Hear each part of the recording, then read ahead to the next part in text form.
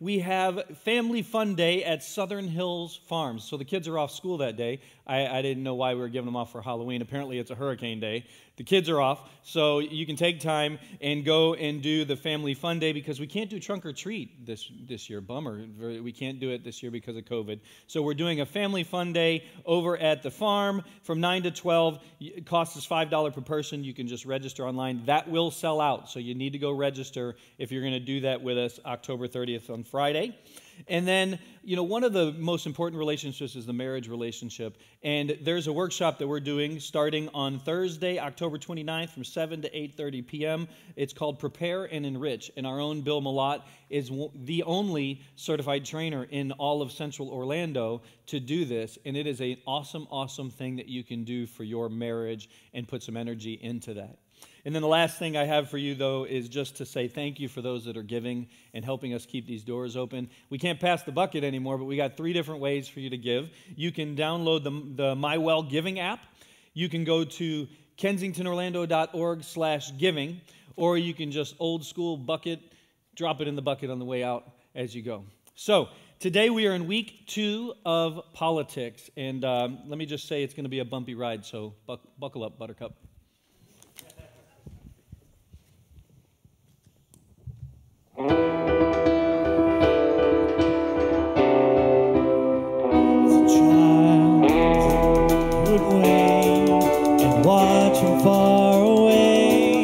You always knew that you'd be the one that worked while they all played. And you lay awake at night and scheme of all the things that you would change, but it was just a dream. Here we are, don't turn away now. We are the warriors that built this town. Here we are, don't turn away now. We are the warriors that built this town. Times will come when you have to rise above the rest and prove yourself. Your spirit never dies.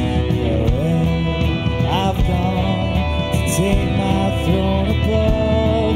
Don't weep for me, 'cause this will be the labor of my love. Here we are, don't turn away now. We are the warriors that built this town. Here we are, don't turn away now. We are the warriors that built this town from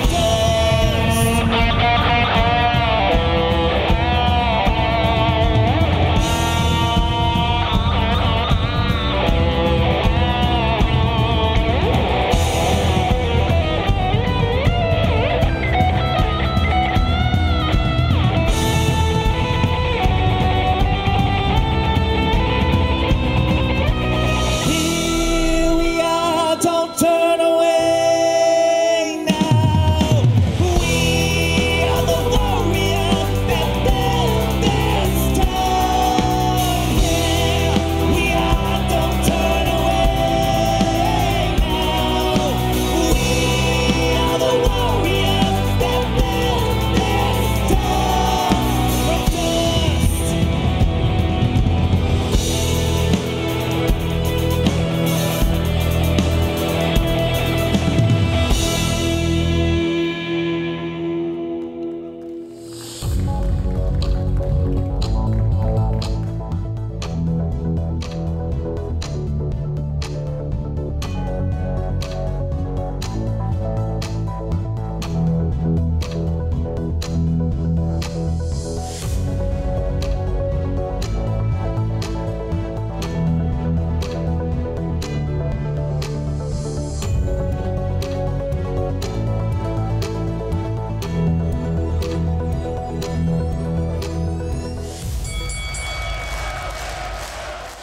I love like the boxing bells right at the end of that, It's like For those of you that are new, welcome. My name is Kevin Valentine. I'm the lead pastor here.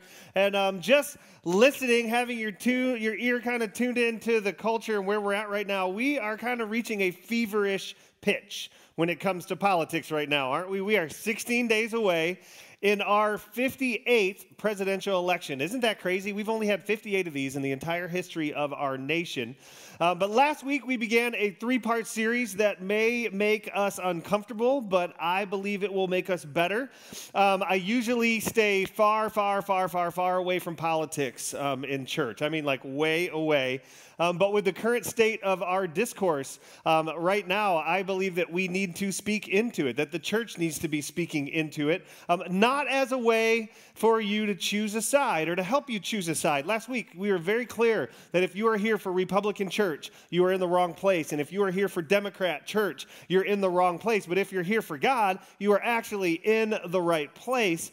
And while it seems that we are more divided than we ever have been, there are a majority of Americans that are really on the same page in a large range of topics. And just to put that in perspective, we're going to play a little game, kind of an illustration. It's kind of a participatory illustration where I'm going to ask you some questions, and I'm going to ask you, if you agree with what I say, I'm going to ask you to stand up.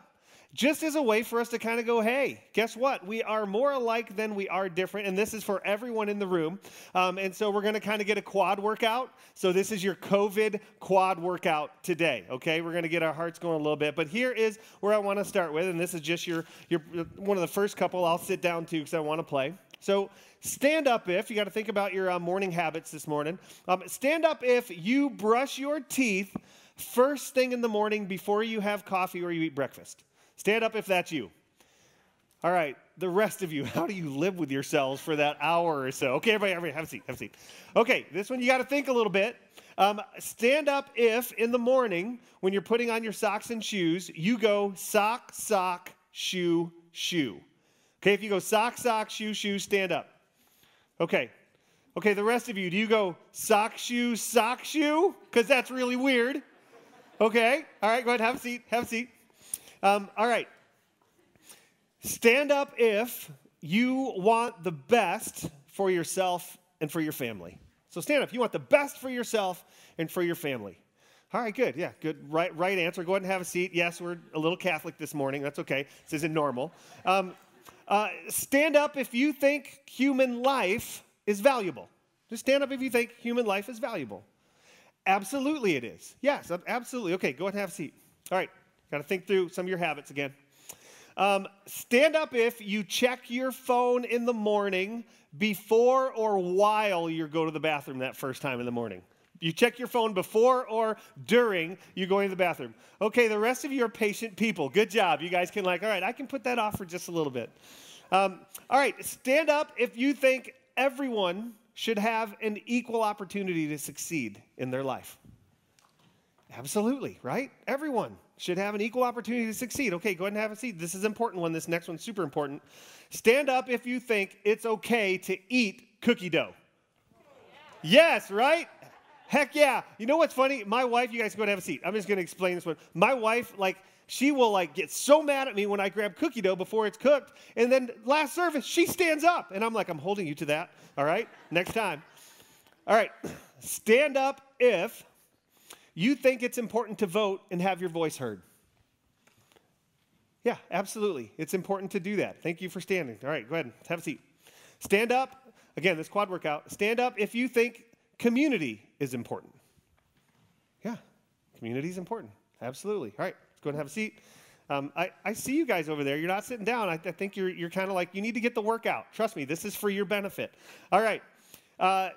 Stand up. This is, again, personal habits, personal, what you do, think through. Stand up if you prefer to fold your toilet paper instead of crinkle it. Stand up if you prefer to fold your toilet paper instead of crinkle it.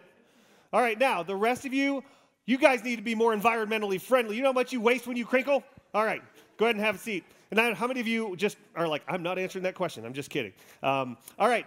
Stand up if you are rooting against the Green Bay Packers or New England Patriots today. My people, yes, okay, there's a few of us. That's okay, there's a few of us, but thank you for that. All right, two more. All right, stand up This one might ruffle a few feathers. Stand up if you think all media is biased. Stand up if you think all media is biased. All right? And I'll just say this. How can it not be? Because we are all biased, no matter how much you say you're not. Last one. Stand up if you believe politics have become too divisive in our country. And I think a lot of us can agree on that because it is like vitriol out there right now. And I'll just say this. As people, we agree on so many things, but politics have just become so much more and more divisive. And I showed this chart this last week. But in 2017, they did a study. And on most things besides politics, we have pretty similar views in America. But on politics, look at the divide. In fact, I think, that was 3 years ago, I think if you were to do this study today, I think that it would be far, far greater. And I'll tell you, I became painfully aware of this divide in politics during the 2016 presidential election. You know, like many of you, I was shocked that Trump actually won the election. It's just like, wow, I can't believe that just happened. And I'm with a group of Christians that call Kensington home, and I just happened to make an offhanded joke, just making light of our politics, like in general politics and making fun of our political system just to kind of get a cheap laugh, right? I'm not a quantity over quality guy. I'll just throw a bunch of stuff out there and I'll just go for the laugh.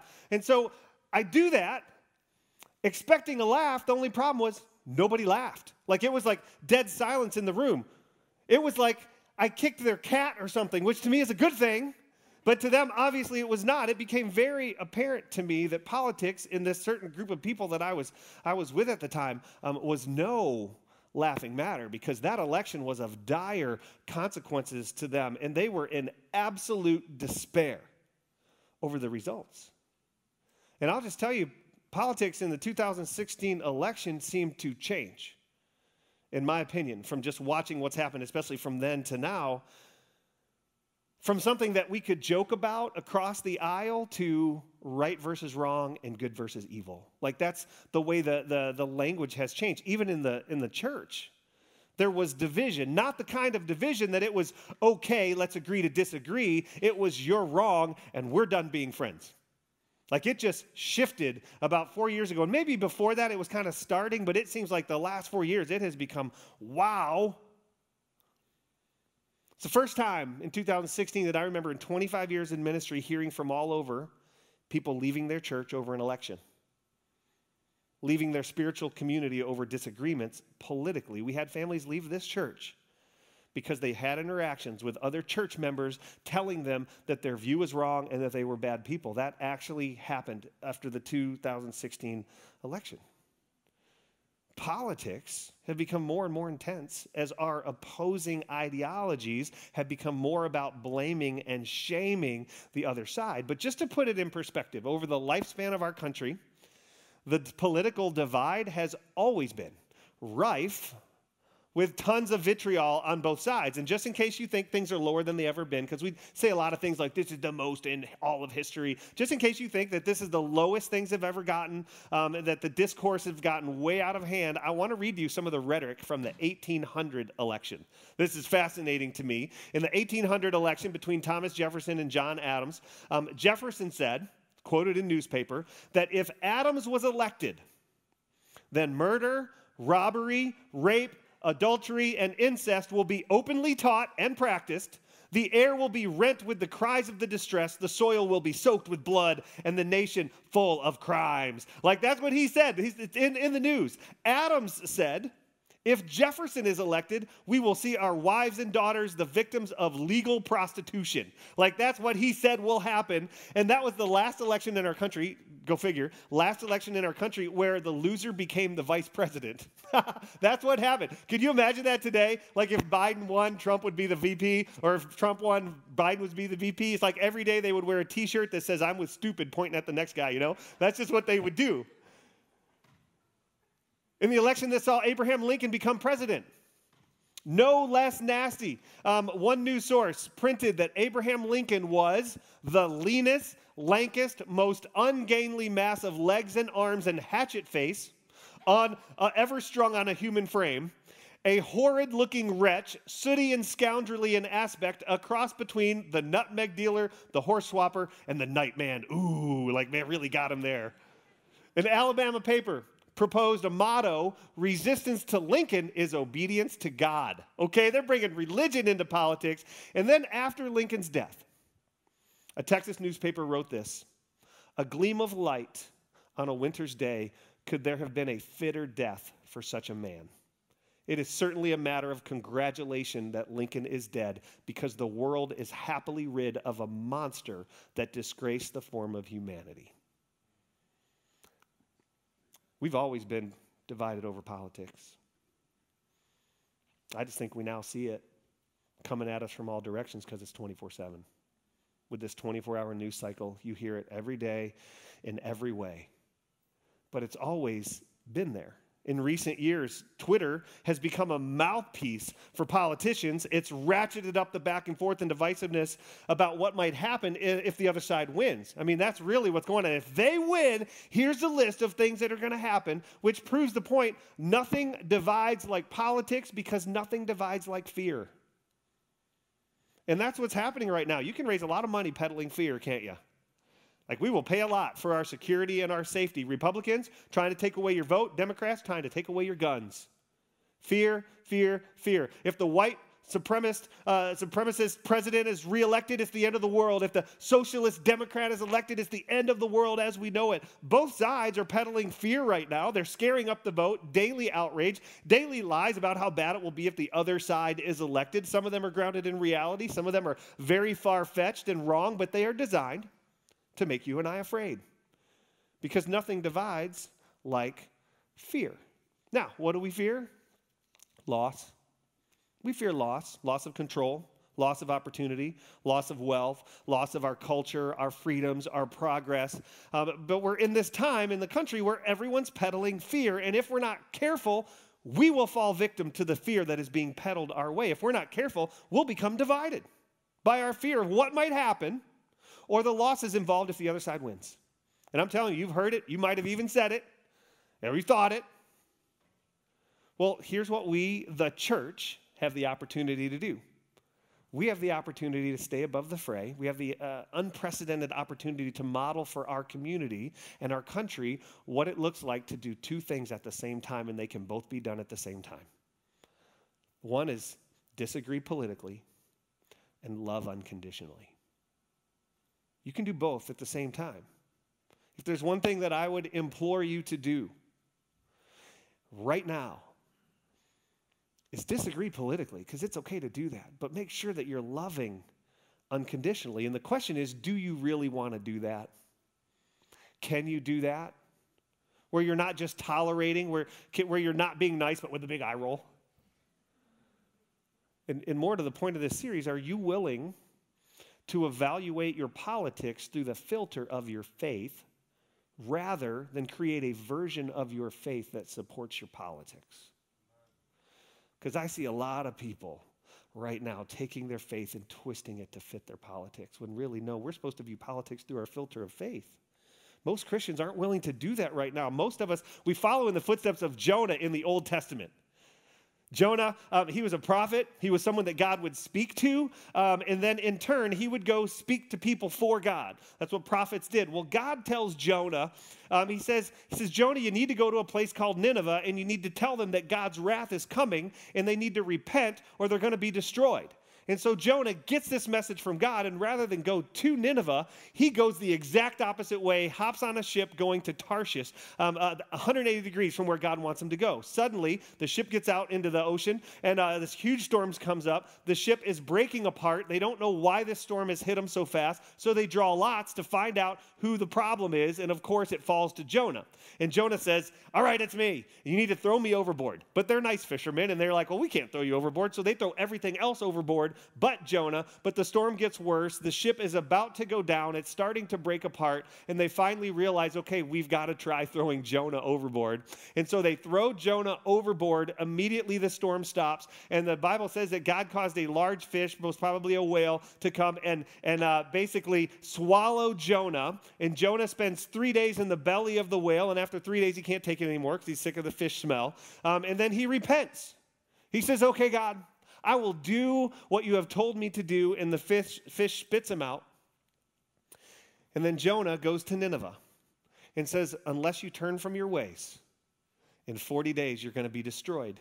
And of course, the city hears the message and actually turns from its wicked way, and God does not destroy the city. And this is Jonah's response. This is in chapter 4. Okay, you got 3 chapters of this story, and it's not until chapter 4 you understand Jonah's motivations. And here's what he says in chapter 4 of Jonah, verse 1. He says, this change of plans greatly upset Jonah, and he became very angry. So he complained to the Lord about it. Didn't I say before I left home that you would do this, Lord?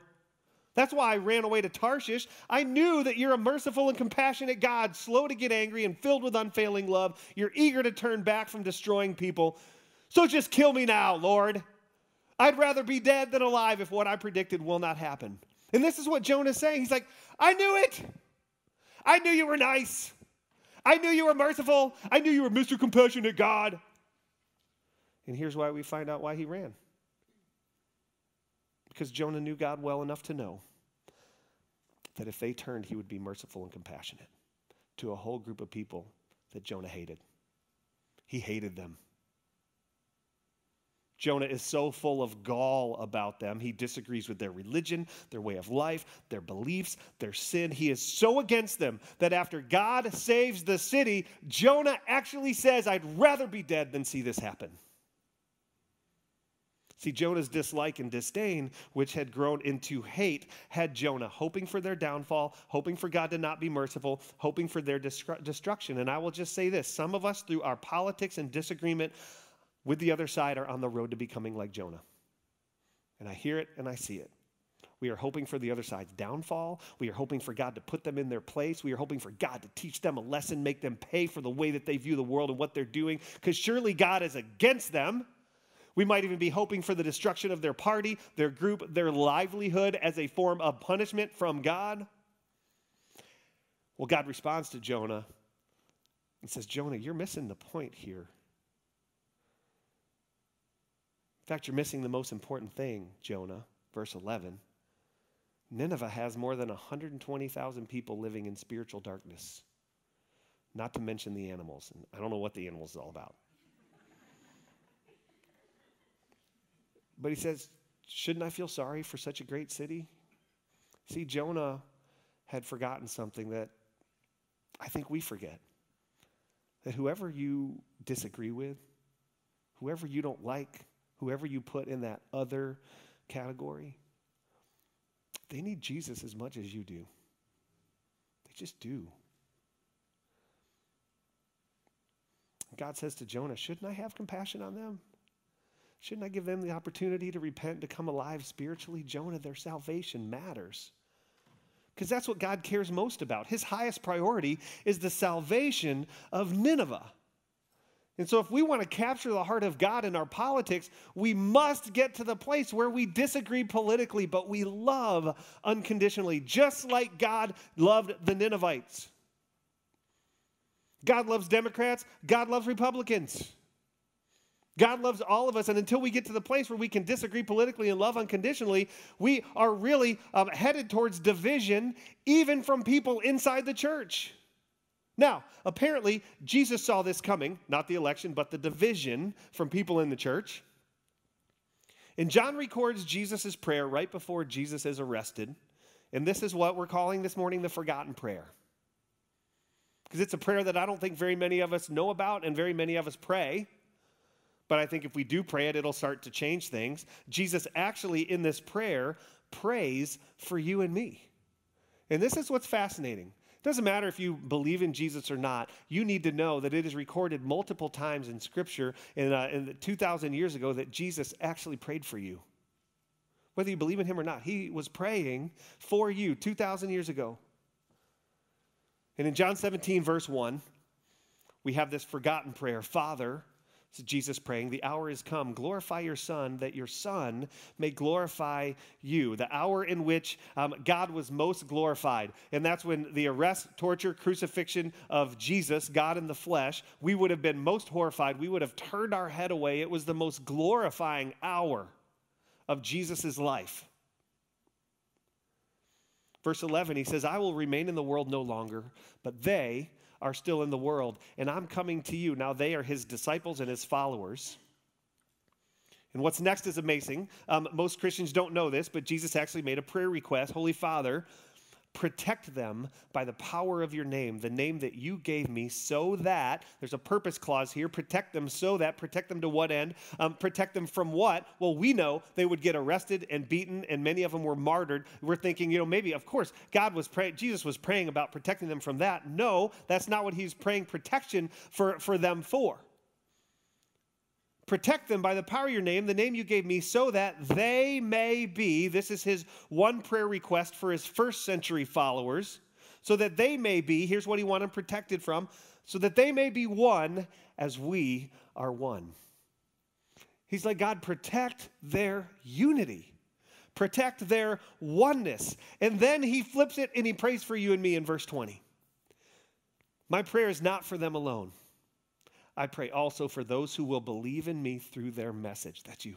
That's me. If you believe in Jesus, Jesus is praying for you right now. Those who will believe in me through their message.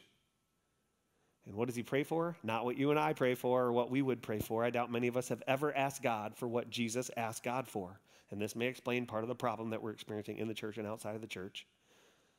He says, my prayer is not for them alone. I pray also for those who will believe in me through their message, that all of them in the first century, Jews, Gentiles, Romans, Samaritans, women, slaves, freedmen, soldiers, tax collectors, educated, wealthy and unwealthy, first century, 21st century, all people, all of them, brown, black, white, rich, middle class, single, married, privileged, Republican, Democrat, independent, indecisive, liberal, conservative, young, old, that all of them may be one.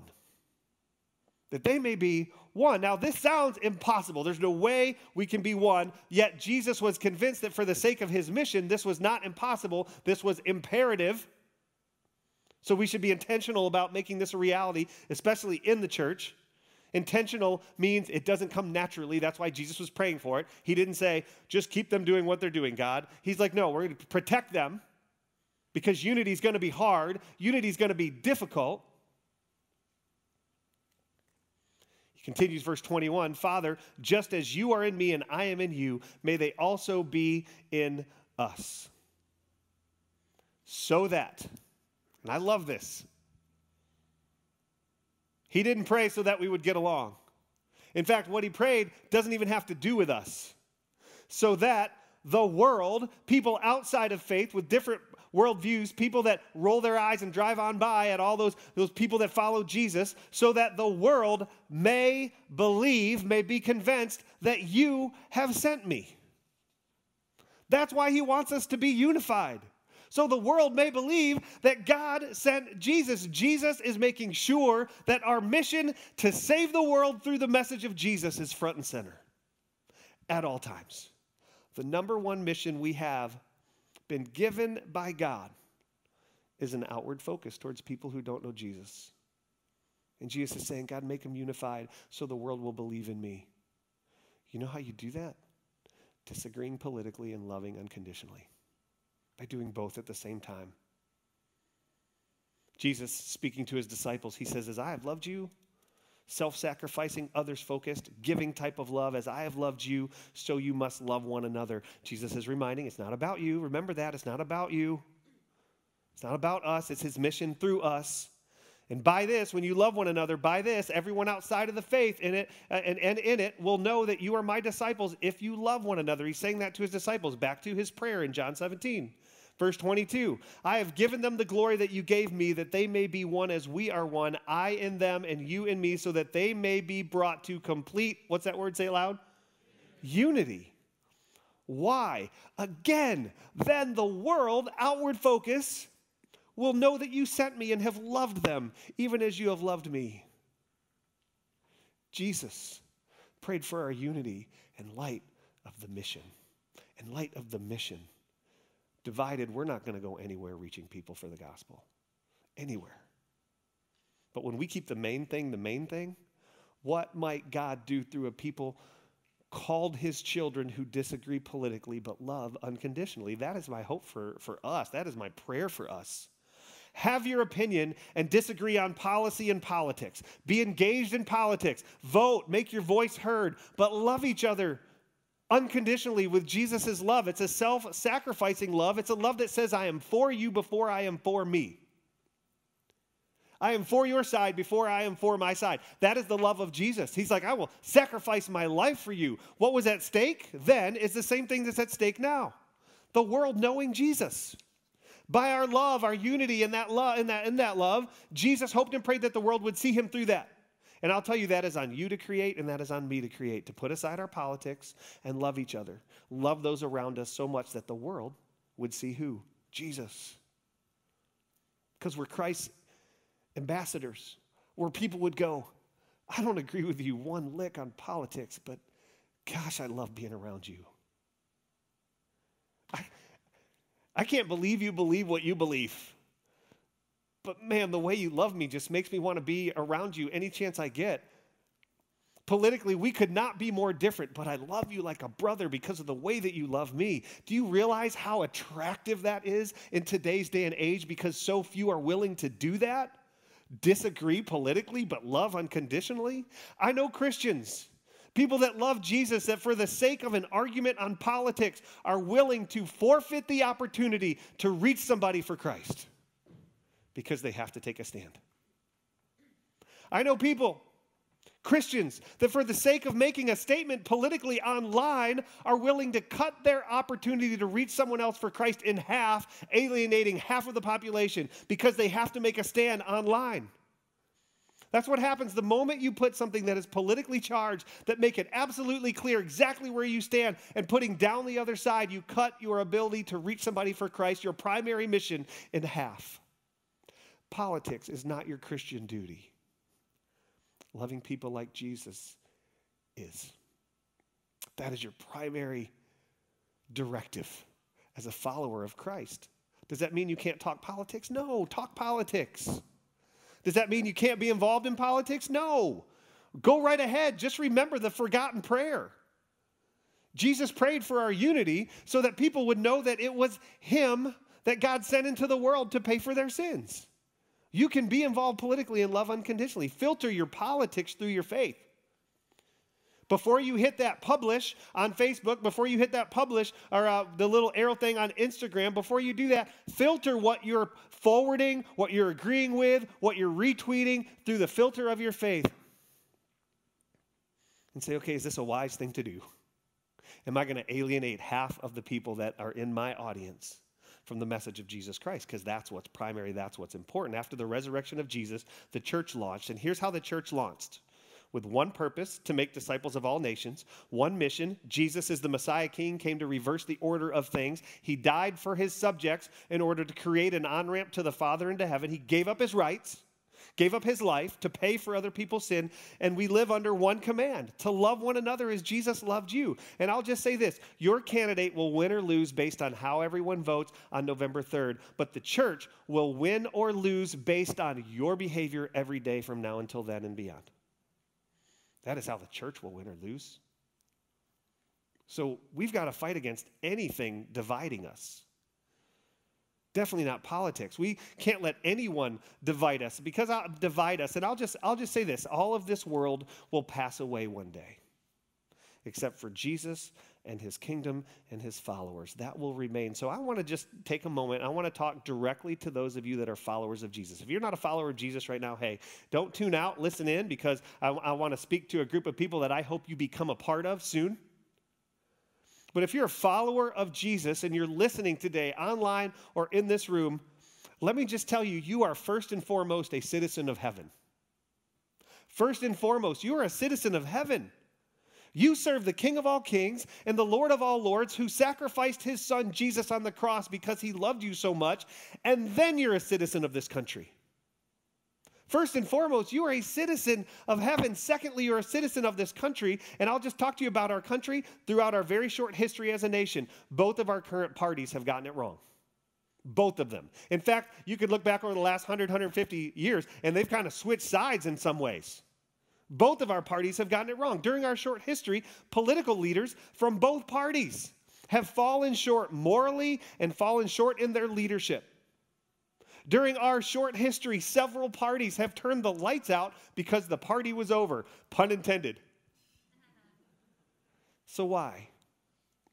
As followers of the eternal King, would we allow ourselves to be divided by temporary elected officials? Why would we allow that to happen?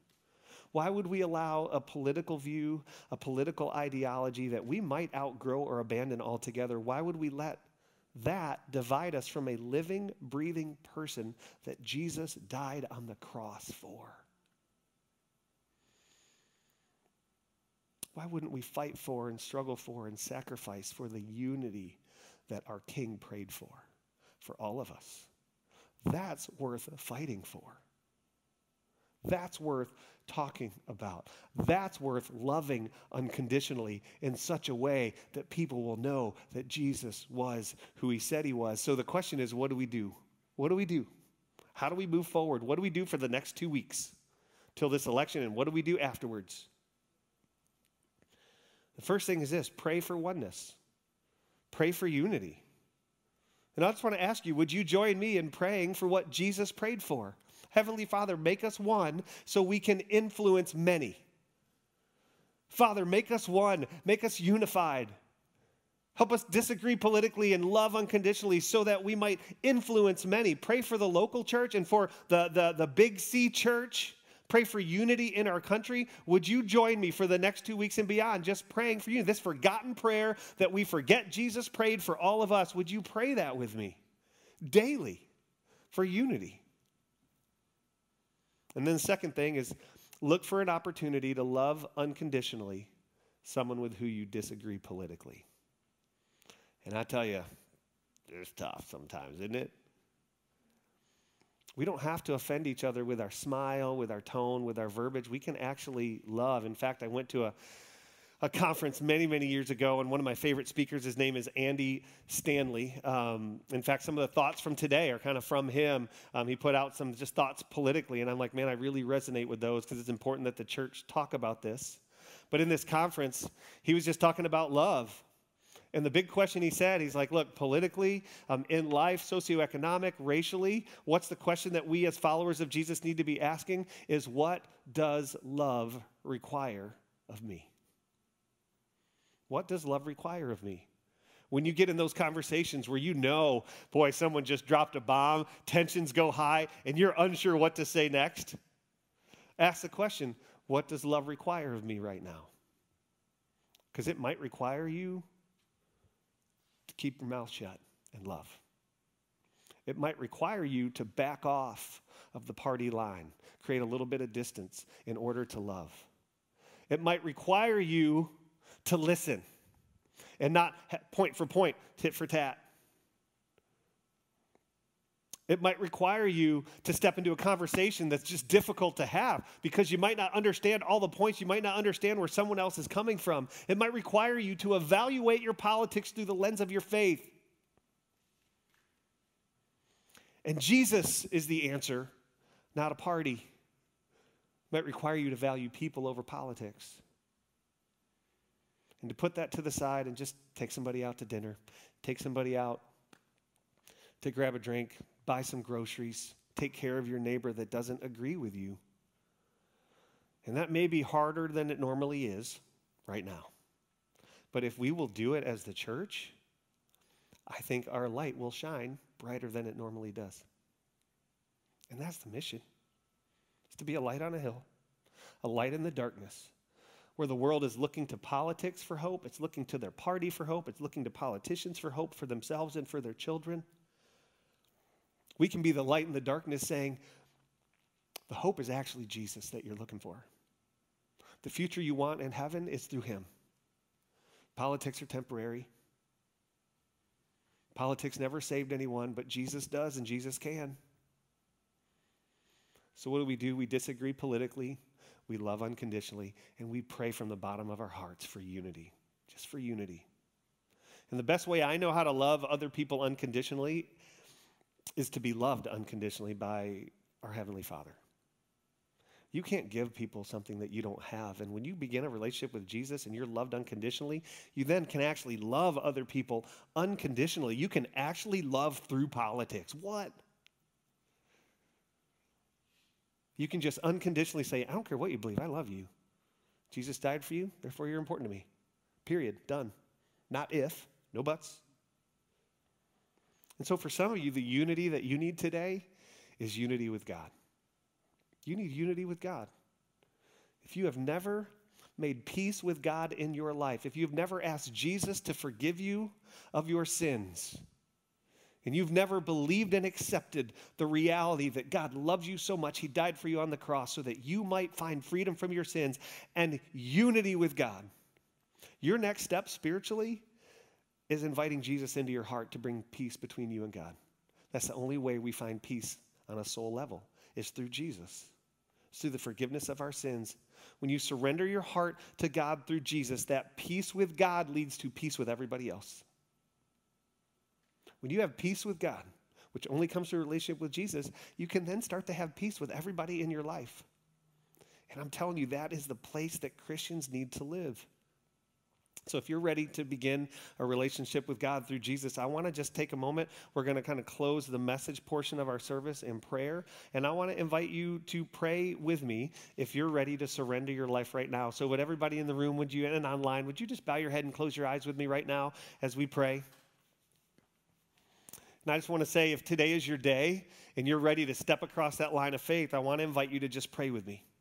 And just make my words yours. There's nothing magical about the words. It more is the posture of your heart surrendering to God and inviting Jesus into your life. That creates peace between you and God as your sins are forgiven. So if you're ready to do that today, and today is your day, I want to invite you to pray with me right now out of the quietness of your heart. You can borrow my words. Father God, please forgive me. I have come to a crossroads in my life, and I choose your path. I believe you love me. I believe that you sent your son Jesus to earth to die on the cross for my sin. And through believing in him, I can have peace with you. So this morning, I declare that I believe in Jesus. And I invite you, Jesus, into my life to be my Lord and Savior. I surrender my life to you. And for the rest of us, God, give us supernatural grace and mercy for those we disagree with politically so that we can love them unconditionally. Help us disagree while honoring one another. Policy isn't going to save a single soul, but unconditional love is like an oasis of pure, clean water in the desert of humanity. So God, help us lead the way as your people, as your church, shining your light into the darkness of our fallen world. In your holy name, amen. Now, during our worship time, we want to put this into practice. This praying for unity. And I've asked a couple of our elders, Scott Tanner and Bill Malott, to pray for unity in our country and pray for unity in our churches, the Big C Church and the Little C Church. And so as we begin our worship time in prayer, I want to invite you to stand. Please stand with me in reverence as we pray and then enter into worship, where we are just going to sing songs of praise to this King that has called us to unity as we follow him. Morning, or should I say good afternoon. Will you please bow your heads and join me in prayer? Dear Heavenly Father, we humbly bow our heads before you today. We thank you for this great nation, the United States of America. You have blessed us in so many ways. We are so thankful for our freedoms and religious liberties. But today we bring before you the many issues that divide us. Racial and political issues that keep us fighting each other. On the racial issues that divide us, we know the truth proclaimed in your word that we are all created in your image. Remove the walls that divide us, dear God. Change our behavior and make us united as one. Protect us from the dark forces that sow division among us, and help us to unite over what we have in common rather than how we differ. We ask that you would help us live a life of love that is only possible through the power of the Spirit. And as God's people, we pray for unity and peace with one another, standing as one people against all racial and ethnic divisions, denouncing it as sin and not God's will for us. And for our leaders, we pray that our leaders in government and business would seek your counsel in their decisions. We pray for discernment and that you would provide them with the wisdom to lead our nation and secure peaceful lives for our citizens. May you bring unity and prosperity to this country, and may the country turn to you for hope and for forgiveness. Remind us that we do not serve a human purpose, we serve you. And help us to look to the greater purpose in life to honor Christ as our King. Jesus, we thank you that you have made us one. Let a spirit of unity be poured out upon this nation, bringing renewal to our land. And Father, let your Holy Spirit dominate every area of our government, our churches, our schools, and our homes. Help us as believers to walk in love and unity together, so that all may see that we are one and know the power of the one true living God. For it's in Jesus' name that we pray. Amen.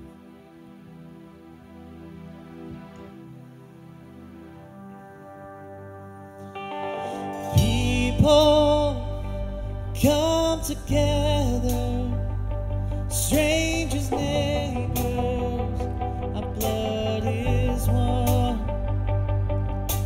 Children of generations, of every nation, kingdom come. Don't let your heart be in trouble. Hold your head up, boy, don't fear no evil. Fix your eyes on this one truth. God is madly in love with you. So take courage, hold on, be strong. Remember where help comes from. Oh, oh, oh, oh.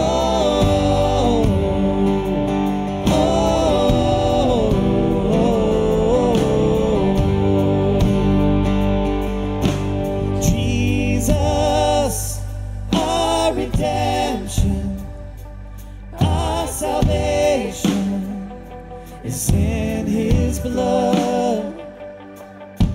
Jesus, light of heaven, friend forever, his kingdom come.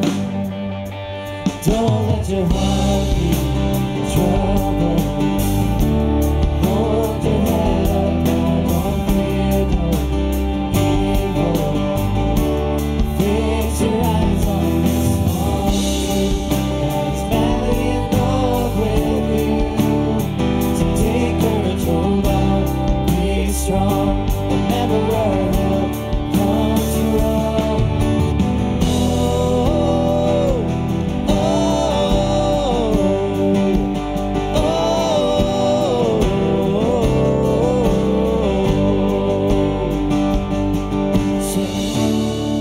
all you heavens, let the praise go up as the walls come down.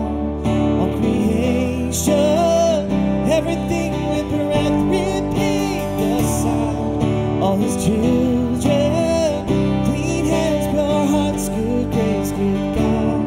His name is Jesus. Swing wide, all you heavens, let the praise go up as the walls come down. All creation, everything with breath, repeat the sound. All his children, clean hands, pure hearts, good grace, good God. His name is Jesus. Swing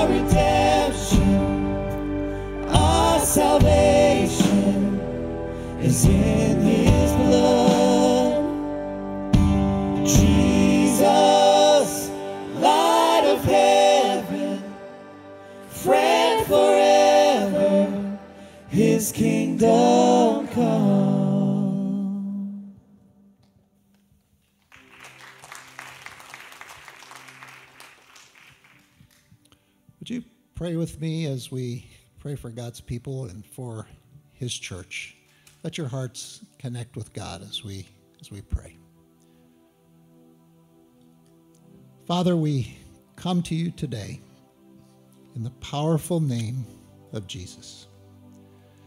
And Jesus, you gave us a new commandment to love one another as you loved us. You told us that all men would know that we are your disciples if we love one another. And Father, even as Jesus prayed, he prayed, I and them, and you and me, so that they may be brought to complete unity. Then the world will know that you sent me and have loved them, even as you have loved me.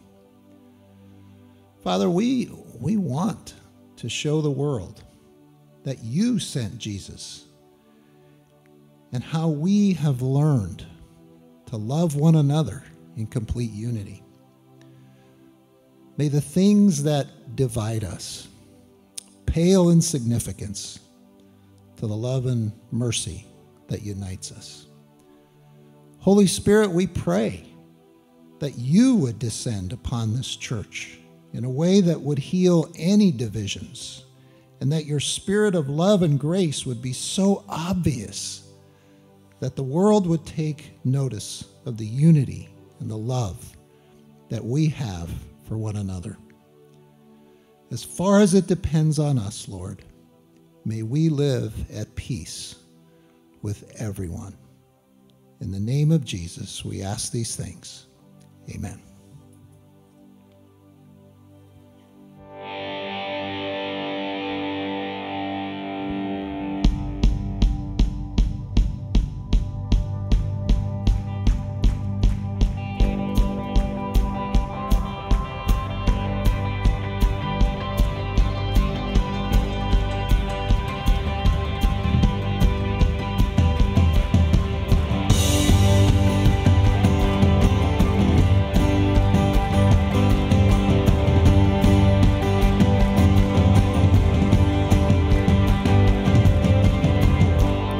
We are a sea of voices, we are an ocean of your praise, gathered under one name. We are a tide that's rising, and we cannot be contained.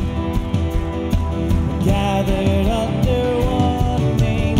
Oh, for 1,000 tongues to sing the glories of our Lord God Almighty. Oh, to sing the Savior's praise, the triumph of his grace. You are worthy, yes, you are worthy, God.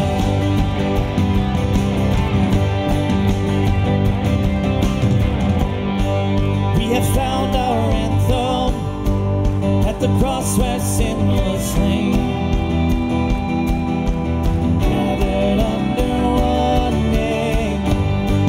Every chain is broken, every sorrow swept away. Gathered under one name. Oh, for 1,000 tongues to sing the glories of our Lord God Almighty. Oh, to sing the Savior's praise, the triumph of his grace. You are worthy. You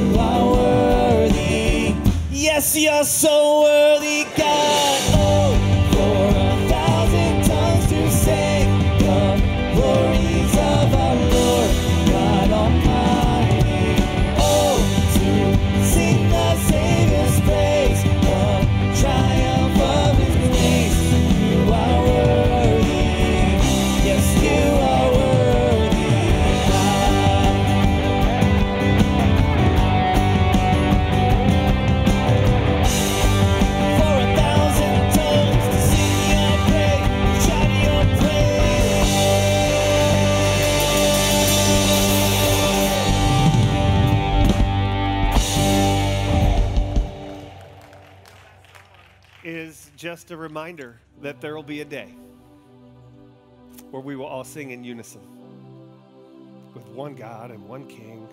Division will be a long thing of the past. And just in case you're sitting there thinking, man, I don't think he came my way far enough, or he wasn't against the other side enough, and I don't know what I think about this. Long ago, I heard something that has resonated with me since then, and we're talking decades, and it's something that I have led our church to be, and that is this: when it comes to stances on issues, where we want to line up as a church is we want to be in a place where we're getting rocks thrown at us from both sides. Because we're not on any side. We're on God's side. We're on Jesus' side, and we will always be there as long as I lead this church. And so if you're a little offended, I think that's okay. Might even be a good thing. Because hopefully we're offended for the right reason, because Jesus is trying to get a hold of us and get a hold of our hearts and bring us to his side, which is where we need to live and where we need to stay. And so next week, I really do hope that you will come back, because this discussion that we're having over this series is so important to us as individuals and us as a community, in our neighborhoods. And I hope that you'll bring some people with you that might be, you know what, it's okay if they're totally political, because God can still get a hold of their heart. And God can still use you to get a hold of their heart. And so I would love for you to just invite and bring people along with you so that we can have this conversation. In fact, next week, you're going to meet a very, very dear friend of mine that is unbelievably wise, that I can't wait for you to meet. For part of the service, we're going to talk together. And I think you're going to be blessed by next week more than the first 2 weeks. I really do believe that, because of the message that God has for us next week. So come back and experience that.